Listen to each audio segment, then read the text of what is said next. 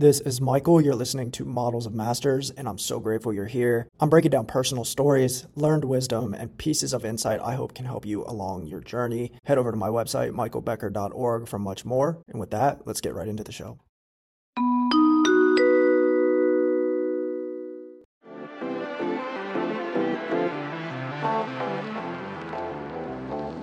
Why do your clients buy from you? And then secondly, how do you know? Really think about those two questions. Let's step back and consider why someone hires you, purchases your course, or decides to invest with you.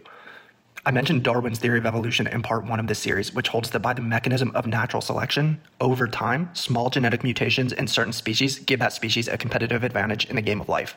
Disadvantageous traits eventually weed out inadequate or weaker species. The strong rise, the weak fall, right? Today's world of online consumerism is the new competitive landscape where the same rules apply. Like, think about that for a minute. For our purposes as business owners, the channels and the tools and the platforms that we have access to serve as the mechanism of delivery.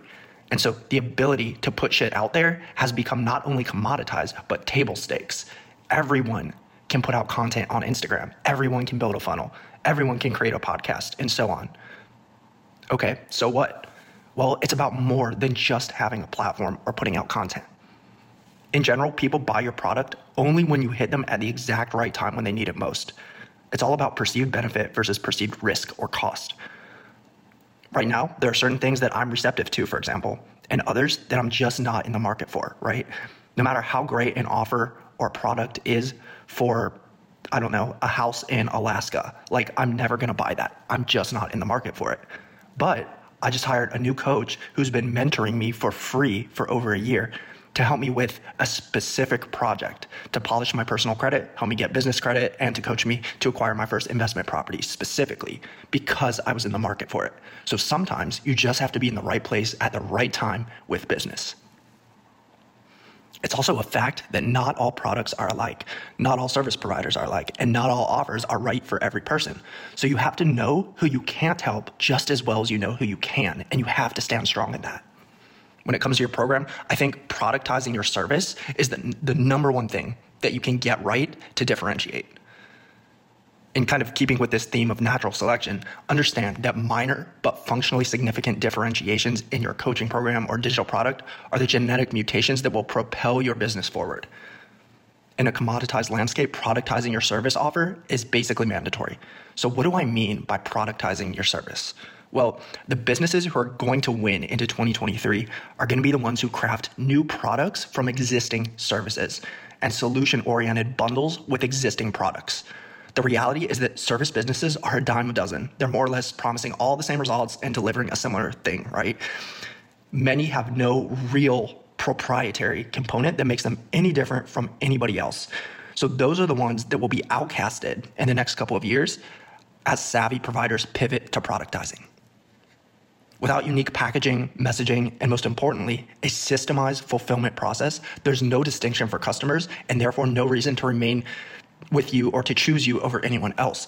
Customers are going to come and go often. There's going to be high churn, and copycats can basically take what you're doing or parts of what you're doing and spin off their own thing, right? Most will then try to either fulfill more cheaply or only on a portion of your holistic offering, which then devalues your solution in the marketplace.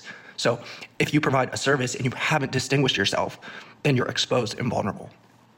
On the other hand, when you productize services by building and trademarking a one-of-a-kind system, all of a sudden you have an asset that's irreplaceable and not easily able to be replicated because not only does it exist inside of a walled garden, but you own the rights to the entire thing.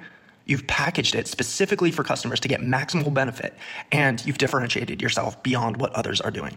Hey, this is Michael. I'm popping in for 20 seconds here to challenge you to take the next step in your growth journey. I've helped over 40 business owners amplify their operation inside of my immersive one-on-one, which is unlike any other coaching program out there. We'll be getting hands-on, doing content planning, script writing, ads optimization, customer mapping, and a lot more. So if it makes sense to chat, the link to schedule your call is in the description. All right, back to the show. Productizing services also adds this element of intrigue and credibility and value that wasn't there before.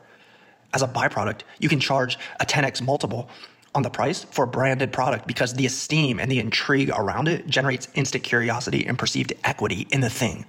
You really have gone the extra mile to repackage your process with tact and thoughtfulness in a way that should maximize the benefit for recipients. Let's look at a basic example of how this might be done for, let's just say, a software startup company. Okay, here's a version A of what they might say. You get access to our AI-driven software, plus onboarding, training, and access to our client services team for any needs that may come up. Okay, take that versus version 2. You get premium use of our AI-driven suite. Once you sign up, you'll be enrolled in our 3-week immersive acclimation program, plus our instant revenue training series for new clients where we show you all the hacks and secrets for getting the most of the tool.